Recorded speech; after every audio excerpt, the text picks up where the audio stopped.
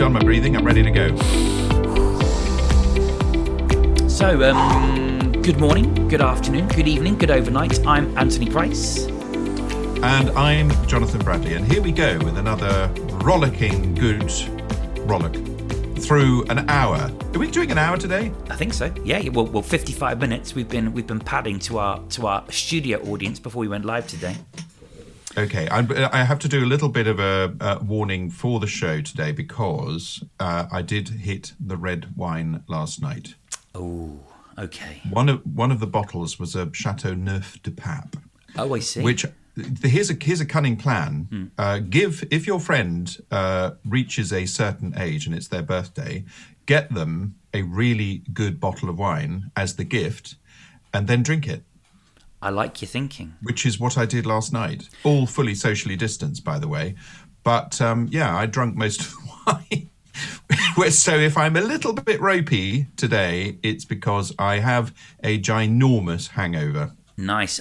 We've had an interesting week this week. So, by the way, listeners on the podcast, obviously we're going to go through your listeners' questions as usual. We have a couple of themes to talk about today. You can submit your questions to us at globalleadershippodcast@gmail.com, or you can also do it at podcast@trydigitallearning.com, whichever one, it all comes through to us, or you can find us on our social media pages. However, before we get into our subjects for today, me and JB had a very interesting week where we were talking about communication with an executive leadership team of a multinational firm, and I have to say, it was a really good. Bearing in mind this was all virtual, we are all stuck in the UK. We're in lockdown. I know for those of you in the US and Luxembourg, you may have different things in the audience, but we had a rather good session, didn't we, with them? Is that where I had a technological breakdown in the first sort of 20 minutes? Yes. I have to tell you, this is quite useful if you're doing this kind of thing. Get your system to be able to go to 4G backup if your broadband fails. And I had got that set up, but despite my technical incompetence, I was able to save the day by switching from broadband, picking up my 4G off my phone, and whacking it into my iMac. Had I not done that, that would have been an absolute disaster. I mean, I'm sure you would have been able to carry it on your own, Ant, but yeah. This was a big client. I amazed myself. It's one of our bigger clients that we work with, and they asked us to do some work with the executive committee team. So effectively your C-suite, as they may call them in some organisations. And yeah, we had all this wonderful 2-hour program, and of course, with that level of people, their time is precious. So we had a technology meltdown, but it was good nonetheless, wasn't it? So and well, I'm now currently remortgaging so that I can actually cover the phone bill that I'm going to get this month. Anyway, so as most of you know, as listeners to the podcast, we like to talk about what's going on in the news and our listener questions. JB, we have 3 listener questions pre-submitted and whatever comes in from our live audience. So I suspect we need to get through a lot of stuff during our time together today. If you are listening to us on the podcast and wish to join the live studio audience, as we have every week, a nice group of people in our room, you can sign up to that on seedle.com. There you go. I've done the official stuff now. We can now... Lovely.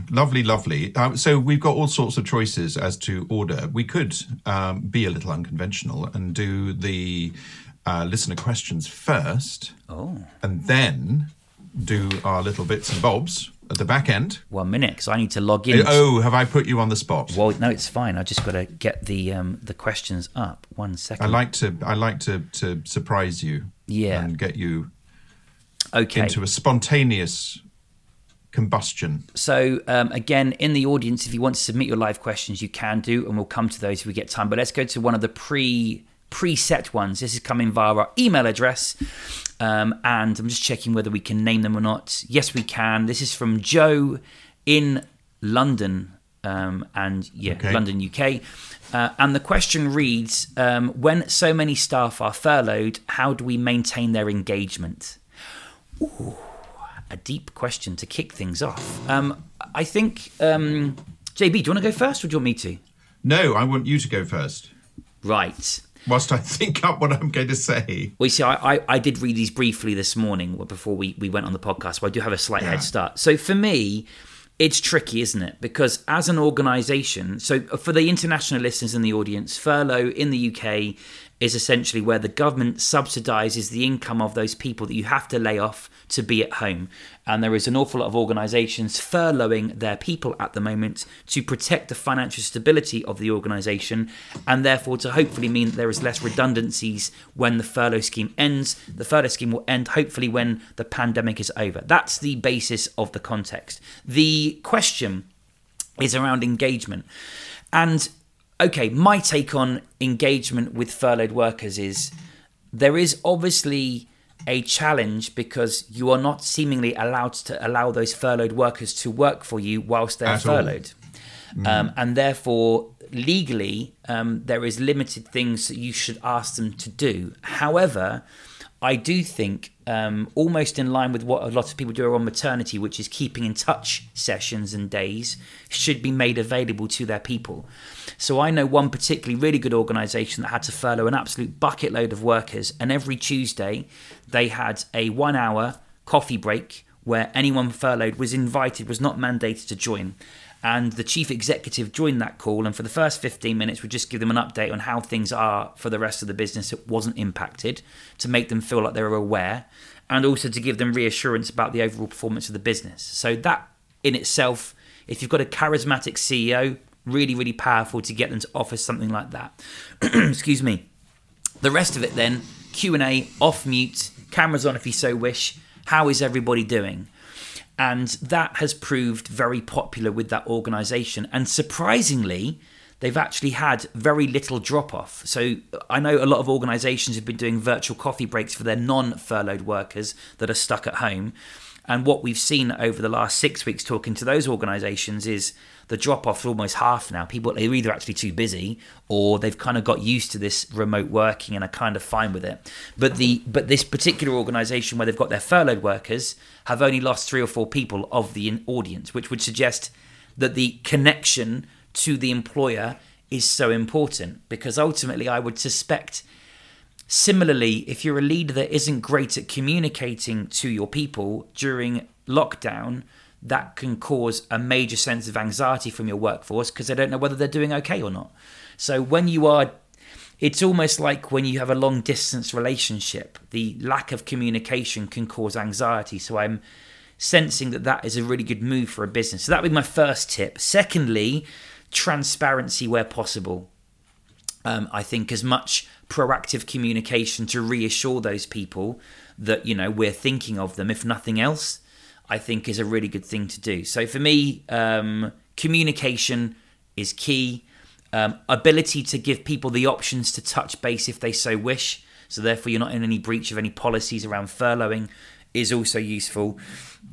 And maybe, if possible, if you have a plan at this stage of what you're going to do post-COVID, is to start to excite them about that. You know, when you come back, these are the things you might want to think about. We're going to, you know, we're hoping to bring you back at this point, and we've got exciting plans, and these are some of the things you can look forward to. I think a combination of that, a combination of keeping in touch opportunities and transparent communication would be my take on it. JB. I think that's brilliant. And I'm just thinking myself about what, if I was furloughed, what I'd want.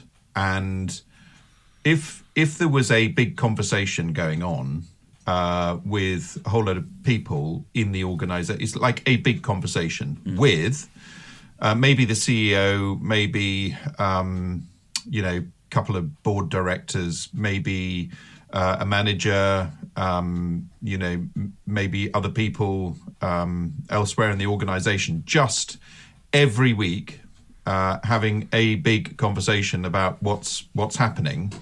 And I think in that conversation, I would want to hear things about what support is available, because I know a lot of people, I do actually know a lot of people who are struggling with this situation that we're in, you know, being at home, homeschooling, feeling a boatload of uncertainty in their world of work, uncertainty about friends, family, feeling a little bit remote and locked out of, normal activities and things that kind of make them feel okay about their world.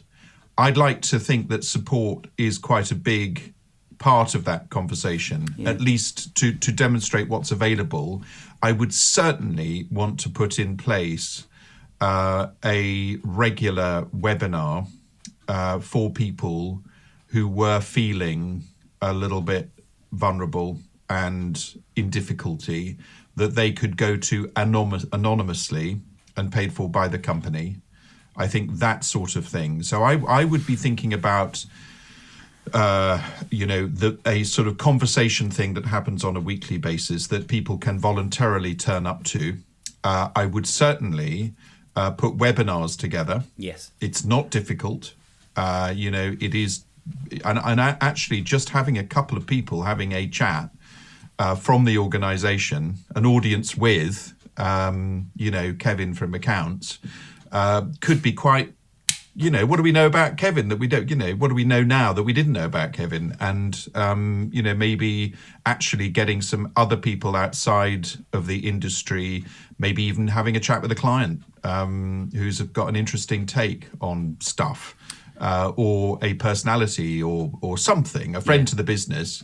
I think that just viewing it a bit like dare I say it, a sort of a broadcasting radio kind of presence during lockdown and furlough, just to keep people involved. And I'd pay, there's a lot of really cool people from radio who I think would be absolutely brilliant in just keeping the show going, literally, during furlough, and just going on air and having a little chat and interviewing people and having a bit of fun. We have a couple of our clients with Seedle and Try Digital Learning who have a big chunk of their workforce furloughed, and they have said to their employees, we're not mandating anything, but feel free to fill your boots on all the training, because they pay a...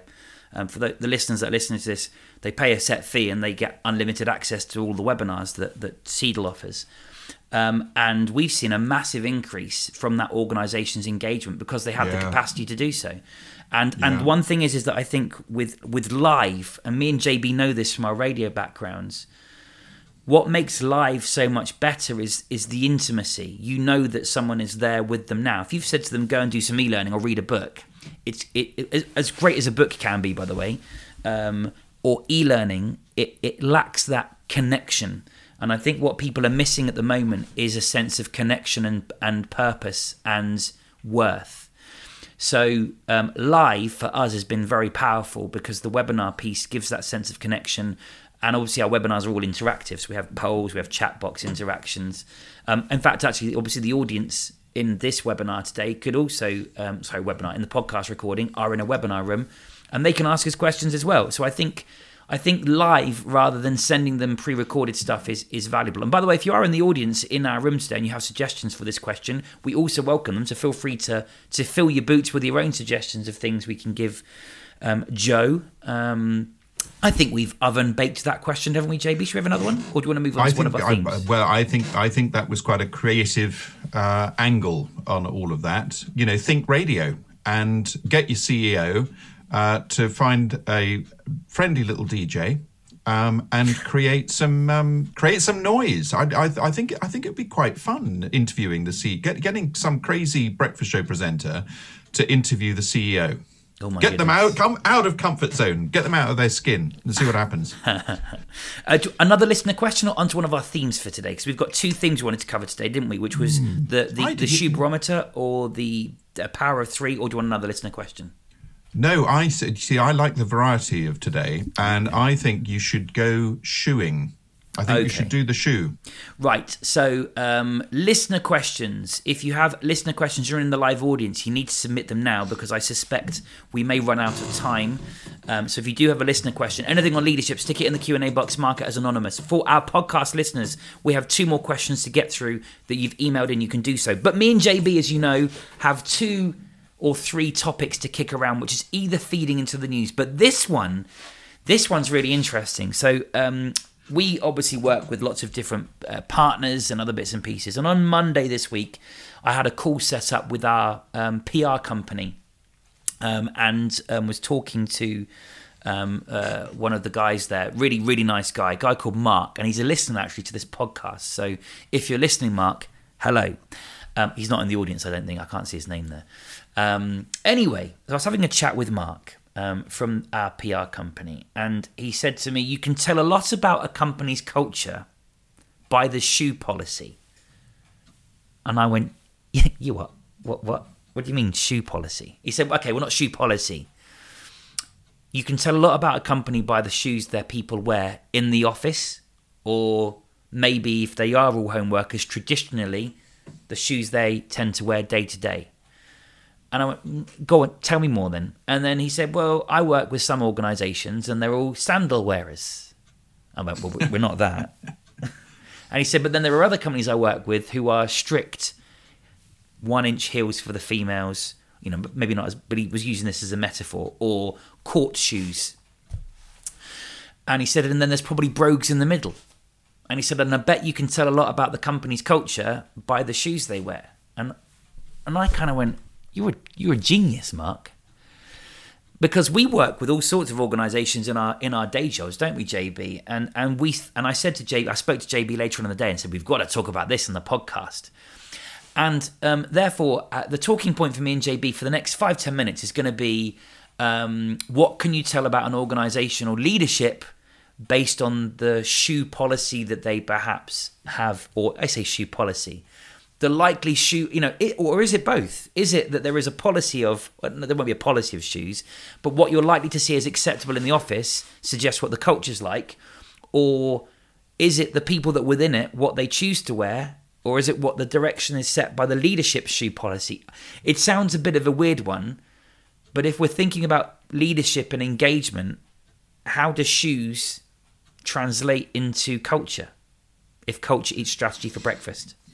I was intrigued by that when you told me about it, and all sorts of things sprung to mind.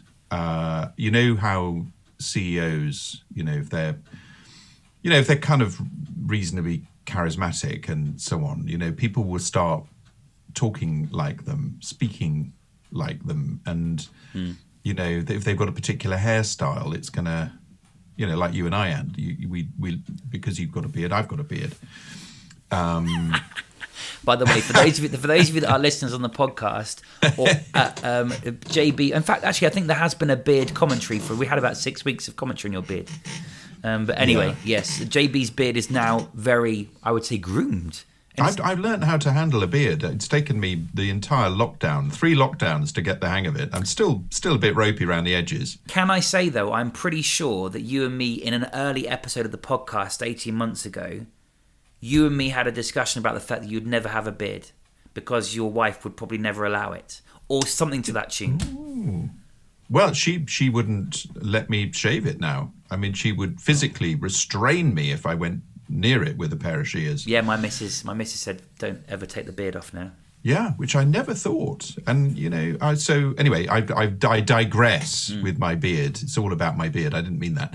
But when the CEO turns up in a pair of gym shoes in his suit or her suit, how long will it take the rest of the senior management team to start wearing gym shoes? Yeah. Not long, I'd suggest. That would, and what does that mean? So he's cool about wearing, gym shoes.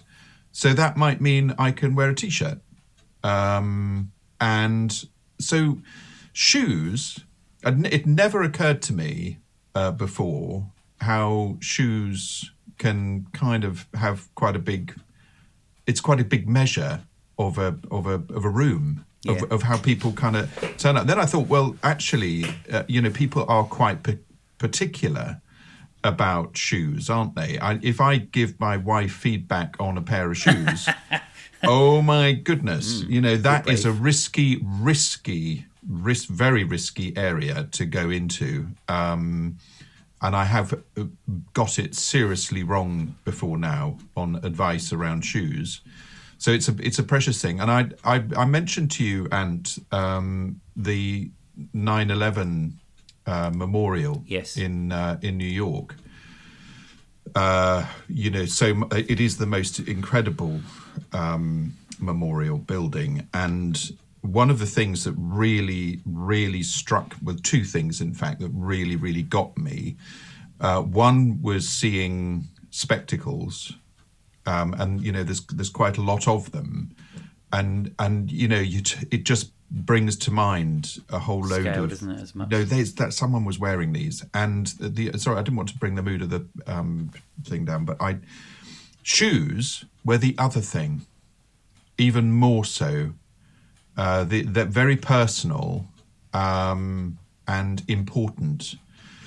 So I really like that whole idea about how can you engage a team of people just by talking about something like shoes. What shoes do you like to wear? Having a webinar and getting people with your furloughed workers with your furloughed, and stick your shoe on the screen so we can see exactly what you're wearing today. There's Ant's shoe. What is that? Pair of slippers. I mean slippers. Ah, okay. If I tried to put my shoe up on the screen, my chair would actually collapse. Oh, because yes. One of the casters on my chair has broken, so it would mean I would go. It would be quite entertaining. This is going to be you're going to need your third chair of 12 months now, aren't you? Because you inherited a chair from me. This second chair now sounds like it's on its last legs. Hey, your caster. Hey. Well, that chair that you kindly gave me, I rocked back on one of the early Zooms of lockdown. It was a boozy affair. I don't want to come across as an alcoholic, but it was one of the early ones. And I rocked back, and the whole back of the chair collapsed. And then I went somersaulting backwards. And I wish we had a recording of it, because apparently it was hysterical. No one could actually say anything for about 10 minutes because it was just so ridiculous. So yeah, that was a chair issue. And now my caster's gone. Maybe I need to start losing a bit of weight or something. Maybe that's the issue. Or investing in perhaps slightly more stable chair. I'm on my third chair as well. This is a bit more of a solid one at the minute. Anyway, sorry. I do move about quite a lot. So your shoes today are loafers, or I can imagine I've got trainers on today because I took the dog for a walk earlier. I was thinking off the back of our initial conversation on this before the podcast about where I've seen cultures not be dictated by the shoe policy or the dress code of a CEO. Yeah. Because I will recite a very amusing story, and there was a new CEO of a company I was working for, big company, and I was asked. We were doing this thing. I was head of L&D for a global professional services firm, and we were doing career stories to inspire people to do career planning. So to create an individual development plan. But in the meantime, why don't you hear about some of our executive leaders' careers to make you realise that it doesn't matter if you're qualified an accountant, you can still become a lawyer or work in sales. Anyway, and the company I was working for, professional services firm, on this barometer that we're talking about here, they were certainly the court shoe end of the spectrum of shoes. I think that's fair to say. You know the company I'm talking about here, don't you? Yeah. So I arrive very, very, it was a 9 a.m. Go live. It was a global company, so 9 a.m. meant, the APAC and Europe would have access to this. And it was all streaming, and we were doing the warm-up. So it was a panel of 4 different people, but I was asked to go into the CEO's office because I'd only been there a few days, and therefore he could be in the room with us to do this thing. So I get there, and again, black shoes. I'm very formally dressed. Hadn't met the CEO before, and was in the CEO's office. His PA had set me up there, ready to go. And 1 minute before we were due to start the webinar, everyone else is in the room. We've got 250 people in the audience, a bit like this kind of situation now. And anyway, he walks in, shirt hanging out, pair of trainers on. And looking, I mean, if I'm honest, he looked a right mess. So I said, he said, hi there, hi, nice to meet you. Sorry, I cycled in today. I said, oh, cool. Do you want me to leave the room then, so you can get changed? He went, no, I'm staying as I am. So there's me going, oh, bugger. Now blown it. Yeah, that's my, Is that why you left that company? I stayed there fortunately, I ended up getting on very well with him. Fortunately, we had something in common with my dad and what his university background was. So, in any case, incidentally, the culture did not change as a result of the CEO's dress code, but there were certainly less ties worn in the business, probably under his tenure. In addition to that, people that prescribed to still wearing ties had less power to mandate it around the business, if that makes sense. Because our CEO, you would never see wearing a tie. But certainly he would put a tie on for clients, but that would be about it. And I guess at the moment, the other thing is a lot of us are working from home, and you are probably seeing a lot more than ever before interesting dress codes. I'm talking to clients, and I will now say in advance, what do you want? Do you want us to? Are we okay in collars? We're working from home. Most of them are saying we honestly don't care. It's cool. And we make a point in our webinars that we are at home. We're working from home. We're all about remote working. We are smart casual. We don't, However, if our client says, "Can you wear a tie?" then we'll wear a tie if it's a custom project. So it's interesting, isn't it? I mean, I'd like to think that sometimes it's nice. This morning, I have a friend on my Facebook, my personal Facebook, and their company have decided for Friday, and it's a bit close to the wire if I'm honest, it was wear red or go naked is the policy for today. Love it. And they had a whole company meeting this morning where everyone had to wear red or be naked. Everyone was naked. And apparently 20 of them were naked out of the 150. No. But they obviously only had the camera to there. That is superb. But this girl I know really well is in a red cocktail dress because it's the only thing she had that was red. So anyway, but again, this whole clothing and culture, from a leadership perspective, they were using it as a way to have a bit of fun on a Friday and anticipating, well, everyone will find something red or naked. But apparently they were like, oh my goodness.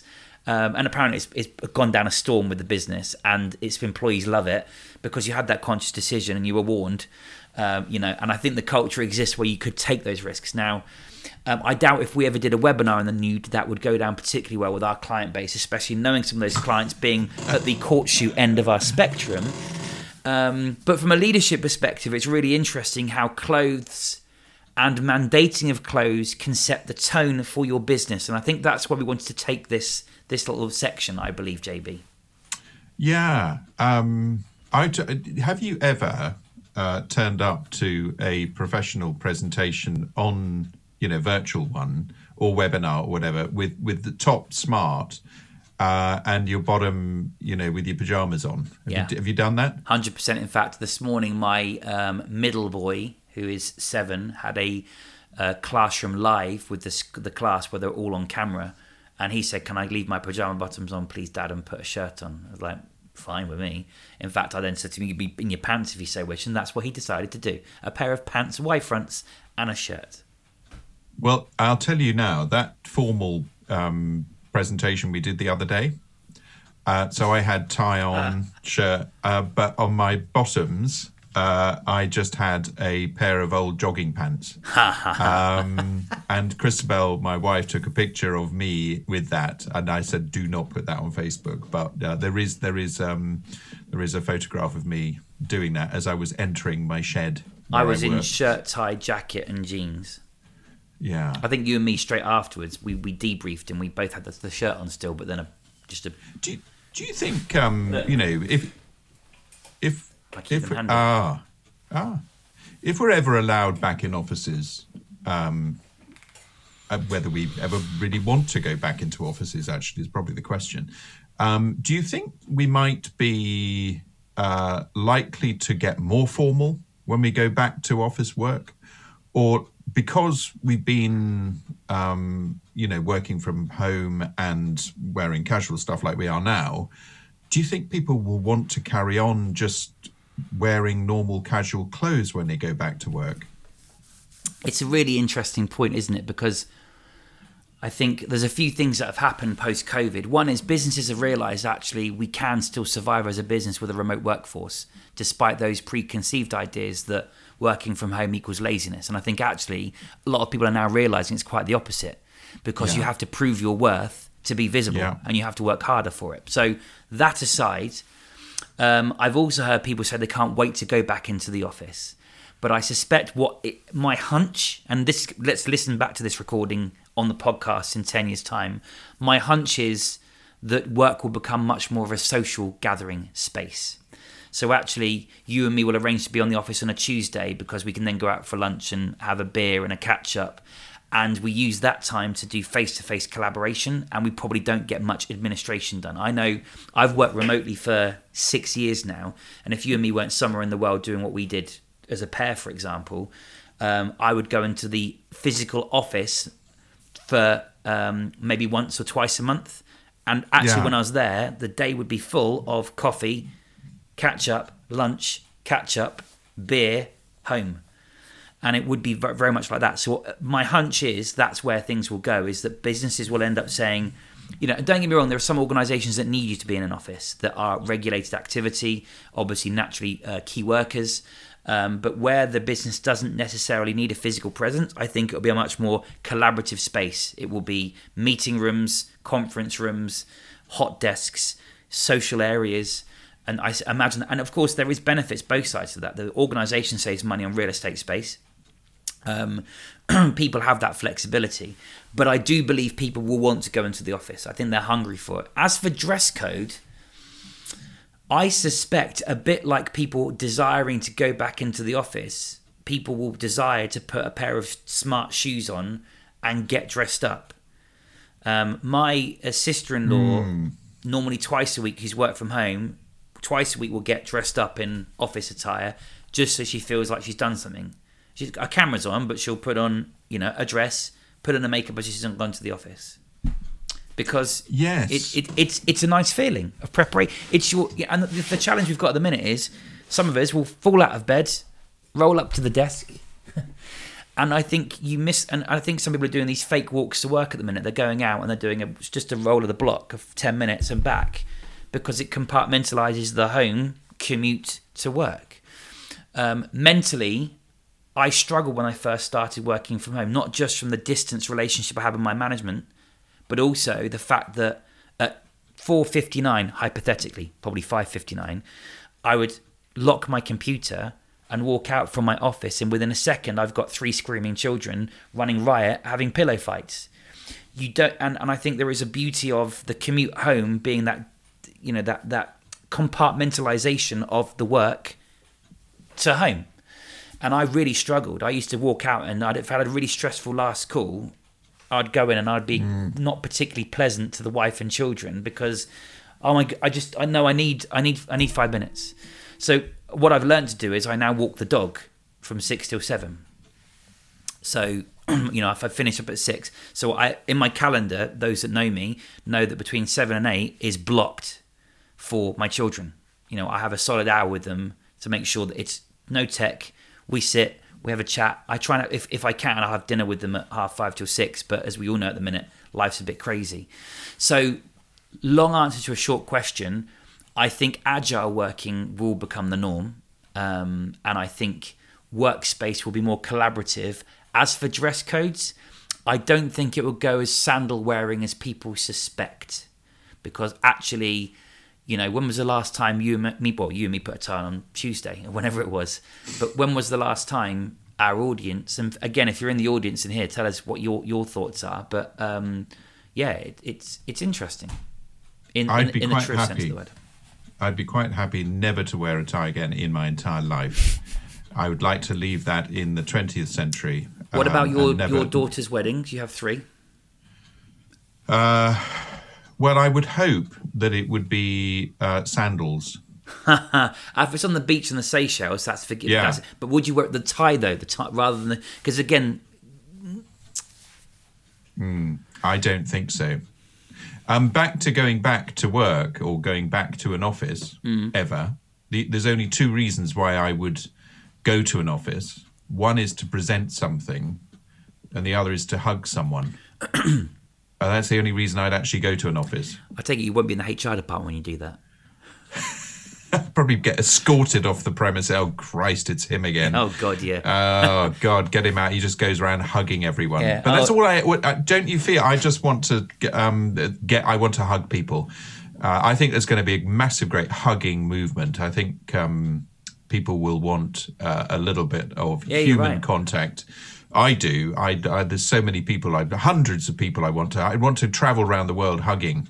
Do you remember once, a little side story for the audience, JB once came to our office in London when I was an internal employee. What story is this? He was a supplier, and JB and a supplier of hugs. Yes, well, and this is how the story went. So I had three of my team with me and JB, and we all went out for a bite to eat before dispersing. And JB over dinner talked about oxytocin and hugging. Oh, that's right. Yeah. And you have to hug for it. You both have to count to 10 before the oxytocin is released together.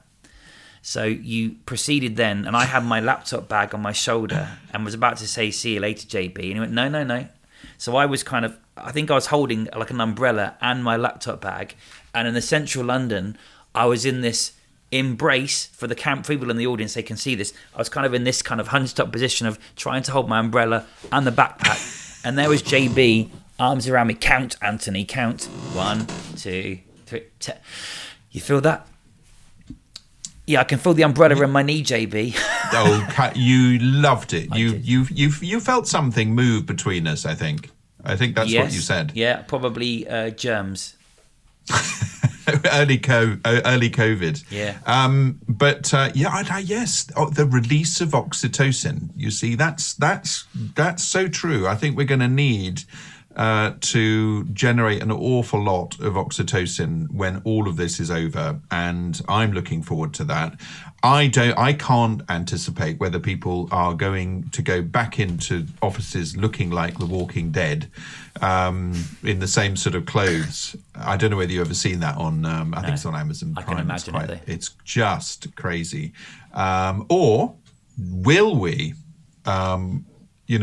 party like crazy people and want to dress up a bit and kind of see it as I've been a slob, I've been a messy old bugger all these months. I actually would quite like to dress up a little bit and go a bit formal. I don't know. It'll be interesting to see, won't it? How all of that pans out over the next months, years. Listener question or subject 2? Well, I think subject 2, and the reason I'm raising this was some work that we did last week or this week? That everything's spinning round so damn quickly. There's some work with an executive committee this week that you and I did together. There was some leadership work you and I did last week. What really came out of that for me again was some of the leadership communication work that we were doing with this company. And so to set this off, I like throwing little things at you now and again, just to keep you on your mettle. So if I said, fill in the missing blanks, sex and drugs and... rock and roll. Okay. And how many musketeers were there? 3. Okay. And when Jesus was born, there were how many wise men? 3. So there's a little clue, very subtle clue in all of this. It is the power of 3. And so there are so many stories, the 3 wise men, the 3 musketeers, as I said, sex and drugs and rock and roll. The memory, the available memory, short-term memory, can actually cope with 3 things very, very well. But when you start getting into 4/5/6 things, people start getting jumbled up with it and it loses its resonance. And with the communication work that we did with this company, I felt that it was very, very interesting to see the internal comms people working and narrowing focus down onto the three things as prescribed by us. Yeah, it's great. Because people want to get across so many points. And coming from commercial radio background, there are advertisers who just love to get across so many points in their 30-second ad, like we're a family-run business, like we're easy to get to, we're cost-effective, we've got the best product range ever, blah blah blah, and they want to cram into their commercial 5 or 6 things, and that will get completely lost. Yeah. Ideally, you'd narrow the focus into perhaps 1 or 2 things at most. So I'm really just making the point about 3 things being the 3 points. Anymore, it's pointless. It becomes absolutely pointless. So we do work on know me, focus me, value me. Okay, you've got me in there 3 times, but it's basically know, focus, value. And the exciting thing about that with the CEO and his senior leadership team was we saw that absolutely resonate with those people. Yeah. Do you know, focus, and value your people? More importantly, if we went amongst them and had a beer and just said, does he know you? Does he focus you? Does he value you? That got them. That senior leadership team were thinking, if I was judged by that, if I was measured by that, I might have a problem. I suspect that was quite a kind of breakthrough moment. Yeah. So where am I going with this? I just wanted to on the back of that, the power of that, I wanted to communicate that in this show, that whittle your points down to 3 as much as you can. 3 things, people will remember it. So when you're communicating to an audience or a webinar or whatever, take it to 3 points only and no more. Me and JB talk about this a lot with leadership work, and ironically, we weave in a lot of 3s where possible. In fact, I think I made 3 points on the question earlier from Joe's question. So I think making 3 points, it's rhythmic. I'm going to talk to you about 3 things, 1, 2, 3. And it forces you to think, I have to be finite, or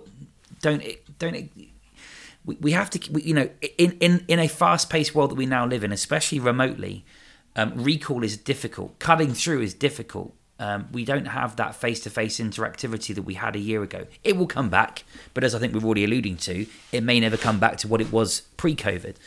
and when you put all those things together in consideration, I think Power of 3 is such a powerful thing to think about. And we think about the strap lines, the ones that tend to stick. Are number 3. They're 3 words. So Tesco's is Every Little Helps, which is a supermarket brand in the UK.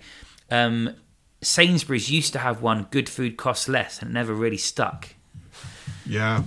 And you look at the ones that have 3, and there was a whole thought piece I read on 3-worded strap lines. Never knowingly undersold. Yeah. Which I think they're changing, unfortunately. Are they? Yeah, maybe because they can't afford to keep it going. And we're going to get a libel letter, aren't we, on that one?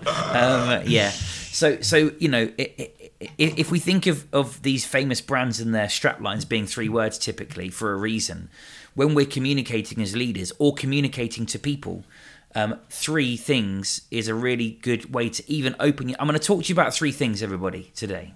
Subject 1, subject 2, subject 3, and then you talk about the 3 things. And maybe within each of those 3 things, you make 3 points. And then when you wrap it up at the end, you summarize and say, I spoke to you about 3 things.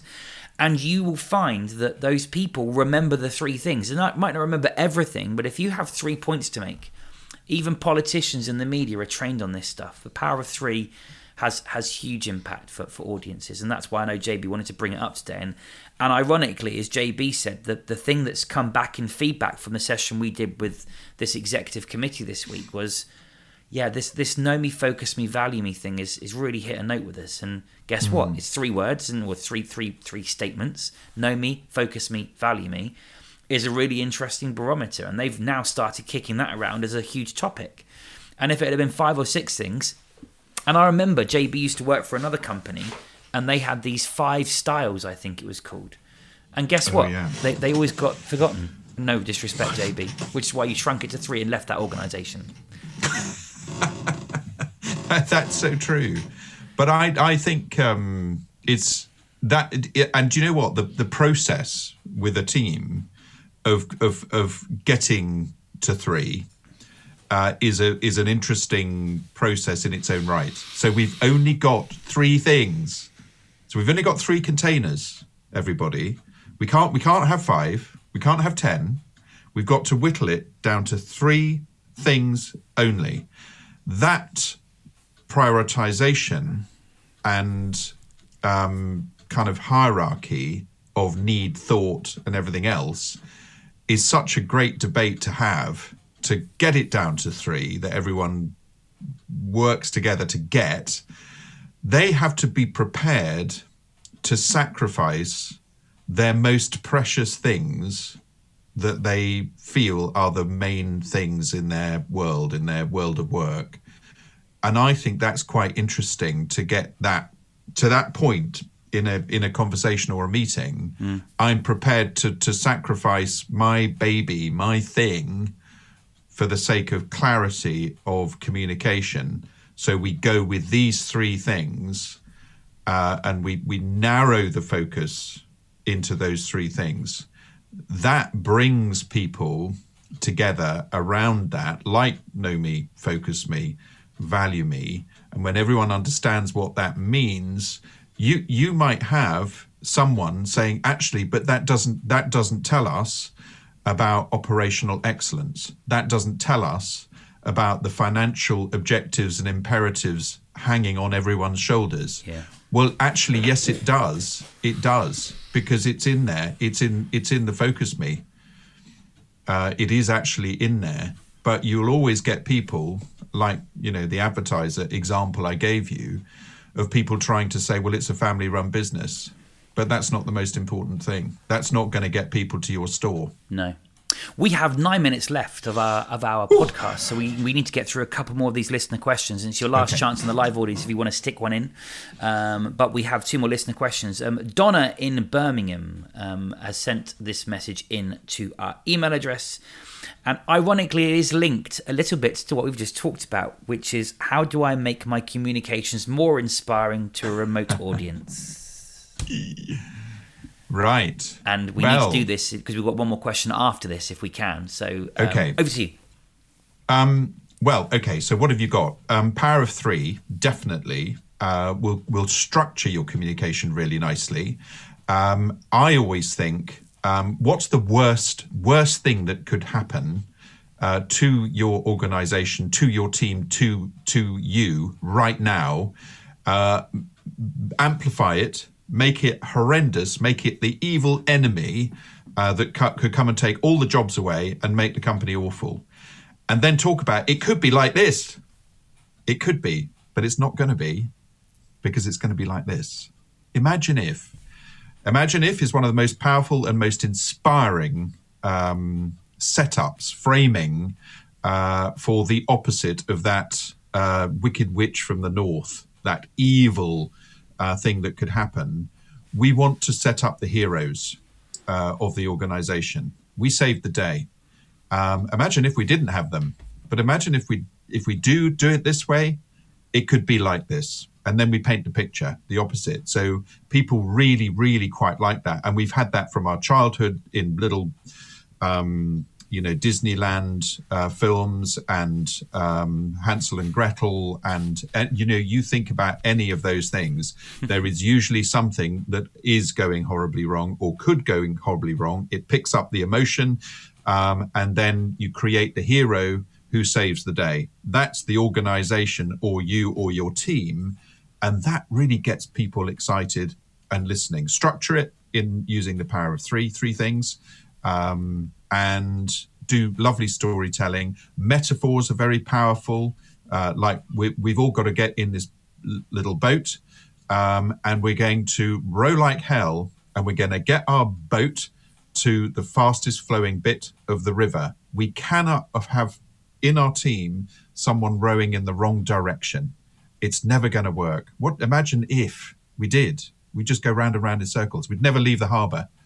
But our task is to navigate to the fastest flowing bit of the river and row like hell. So a metaphor can be so inspiring. So put that lot together, and I think you have a good chance of creating something exciting. Sorry, there's not much more time. So that's it on that from me. I will bypass answering that because I think you've covered my main points. Other than authenticity, don't have a script.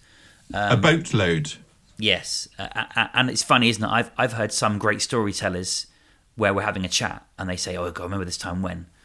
And then you put them in front of a group of people and they've got to do a speech, and all of a sudden it goes all wooden and a bit, just they lose it. And I was like, "Well, tell that story again." Oh no. I think it's know your audience and be yourself would be my only additions. I'm conscious of time, so I think the last question we can leave to another episode.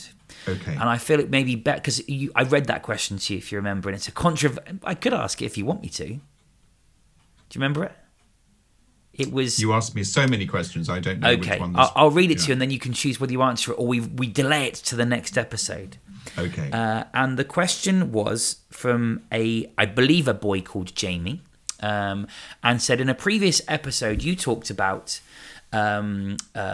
supporting Scottish independence if they did it, and you then talked about small sometimes and agility being better. On that basis, if Brexit vote happened again, would you change your mind, knowing that you voted to remain previously? A very politically charged question. Let's leave that till the next time we meet, because that's just going to take me about an hour to answer. I thought you'd say that. Anyway, if you do have listener questions, now you know I read the question. That's why I thought, he's going to dodge that one like a bullet. So if you've got a listener question, feel free to submit it. globalleadershippodcast@gmail.com. Find us on social media, search Global Leadership Podcast, or you can find us via Tri Digital and Seedle, and you can submit the questions to either channel. If you're in the live audience, you can, of course, email us your questions through the platform. What are you up to for the weekend ahead, Mr. Bradley? Are you going to be nursing your sorry head, or is it recovered during the course of the last hour? I'm tempted to say sex and drugs and rock and roll, but that isn't the case. I am. What am I doing? I'm going back to sanding. Isn't that fun? I'm sanding the floor again because I didn't quite complete my task. We're going to the dump tomorrow morning. Didn't you talk about that as your last weekend highlight? Yeah. Wow. Okay. Yeah. No. We are gradually getting all the stuff that we've had in the house for so long, and we're being ruthless, getting rid of so much rubbish that's been building up for 5 years in this house, and we're just chucking it out. There's kind of kids, teenagers, out they go. Wow. Into the dump. So anything that we for find. Our listeners internationally, a dump is kind of like a recycling centre stroke. What they called in the US, refuse incinerator kind of site.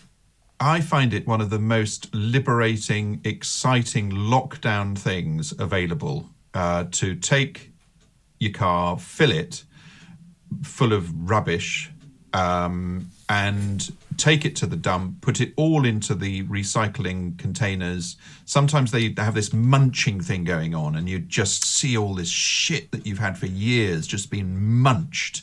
And then you get in your car, Oh, it just feels great. You just feel liberated and excited. I'm excited So to I'm point doing out that this weekend. JB's just let out the first swear of the podcast. Oh, did I? Yeah. But Not hey, a- well, no, it's not a big one. It was an S-bomb. Oh, that's okay then. Yeah. I think But, that's okay. I was thinking I'm not going to have to mark this episode as explicit because every other episode is explicit. But this one, you've only just dropped the first swear. Wow. Yeah. Red wine does weird Gosh. things to you. We need to do another tipsy episode, I think, at some point. They are the best, But- I believe. And what are you doing? Can you say what you're doing using the power of 3 for your weekend? Okay, going to walk the dog, spend some time with the Walk kids. the dog. That's it. And I'm going to mount a TV mount for my sister-in-law in her apartment. She shares a bubble with us, as in for the bubble purposes for listeners. You can have a bubble with a single-person household. So I'm going to be putting up a TV bracket for her, walk the dog, give her some fresh air. Poor thing's been trapped for most of this week. She's got a bit of a dodgy leg again. And my many children need love and nurture. There you go. Ah, that was quite a lot there. Yeah. Give them all a big hug from me. Bit of oxytocin amongst friends Give and them family. yeah, and particularly Nicola and Kate. Can you give them both, have a group hug, and do 10 seconds and say that's from JB at the end? Do I need to film it to prove it? Yes, please. Right. Okay, I'll ask one of the kids That's to your film. that's your challenge for the weekend. You can set me one if you like. Give Christabel an oxytocin hug from me. Not going to film it. No, please don't. Oh, no. Oh. And on that note, I've been Anthony Price. And I've been Jonathan Bradley, and it's been an absolute blast. I because I had too much wine last night, I can't think of a witty riposte, so I shall leave it there. And thank you for your engagement. It's been an absolute blast. See you next time. Bye-bye. Goodbye.